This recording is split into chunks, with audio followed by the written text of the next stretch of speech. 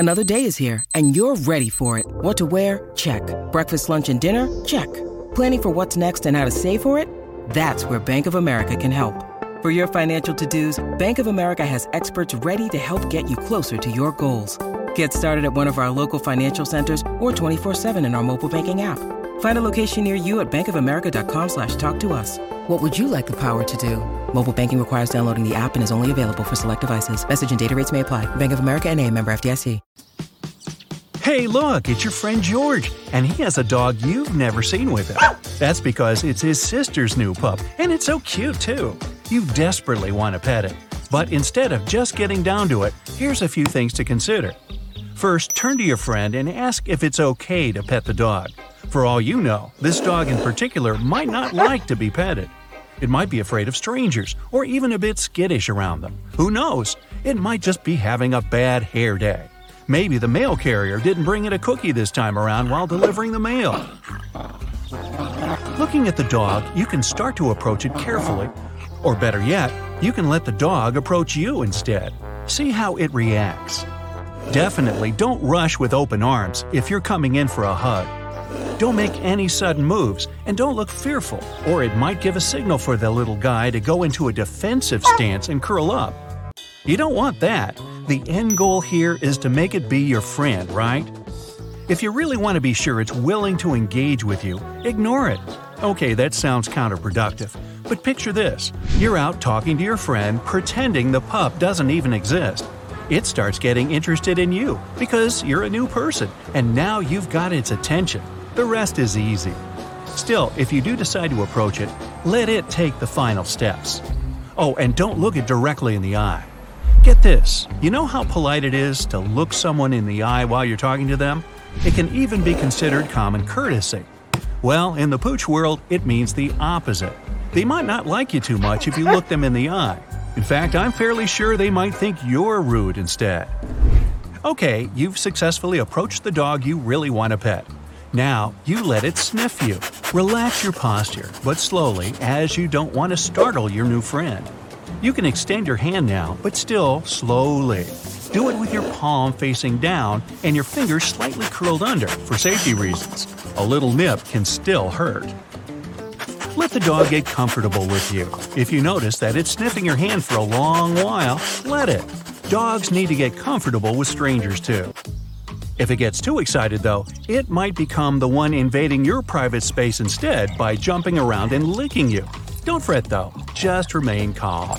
If you start getting uncomfortable, you can get yourself out of the situation by turning away with your arms folded.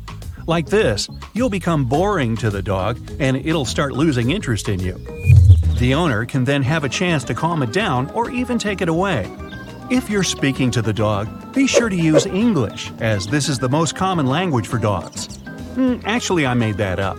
Rather, just make sure to use a calm and reassuring tone. Here's the part you've been waiting for. You can go ahead and pet it. Now, don't jump it and start hugging it though. Keep the pace you've had with it so far.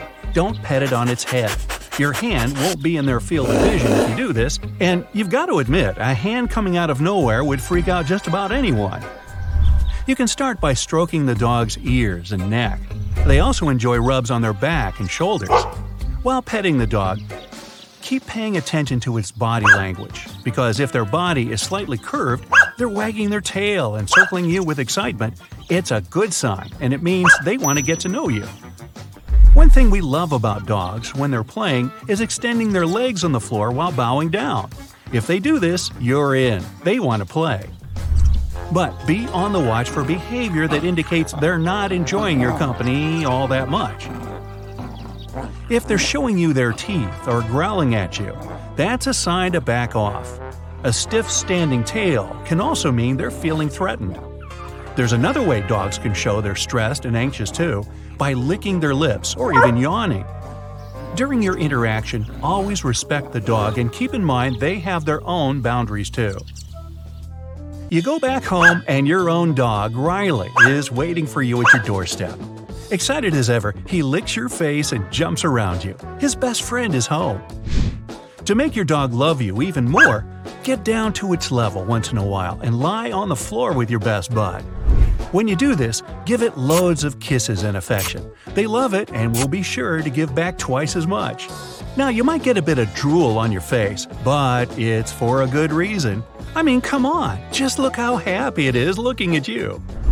It's important to keep them happy, and one thing we can do is grab a tennis ball and play fetch with them. It doesn't need to be a tennis ball, though. A plastic water bottle would probably work as well. Say you're out in the woods walking with your buddy and he brings you a huge stick. His tail is wagging, so you know he's proud of his achievement. If he's trying to give you the stick, chances are he wants to play fetch. So, grab that stick and throw it far. Your dog will be back with it faster than you can count to 10. Wait, is that 2 sticks he has now? More fun, I guess. Down these woods, there's a little lake. Some dogs absolutely love water. If yours is like mine, chances are at the beach or next to a lake, it's going to spend more time in the water than sitting next to you. Before this, though, make sure your dog can swim.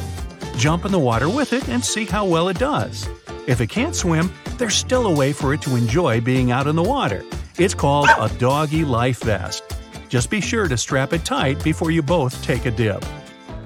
Remember those days when you would spend the entire afternoon playing hide-and-seek with your friends? Well, guess what? You can do that with your dog, too. Their noses are great, and they love showing off how good their sense of smell is.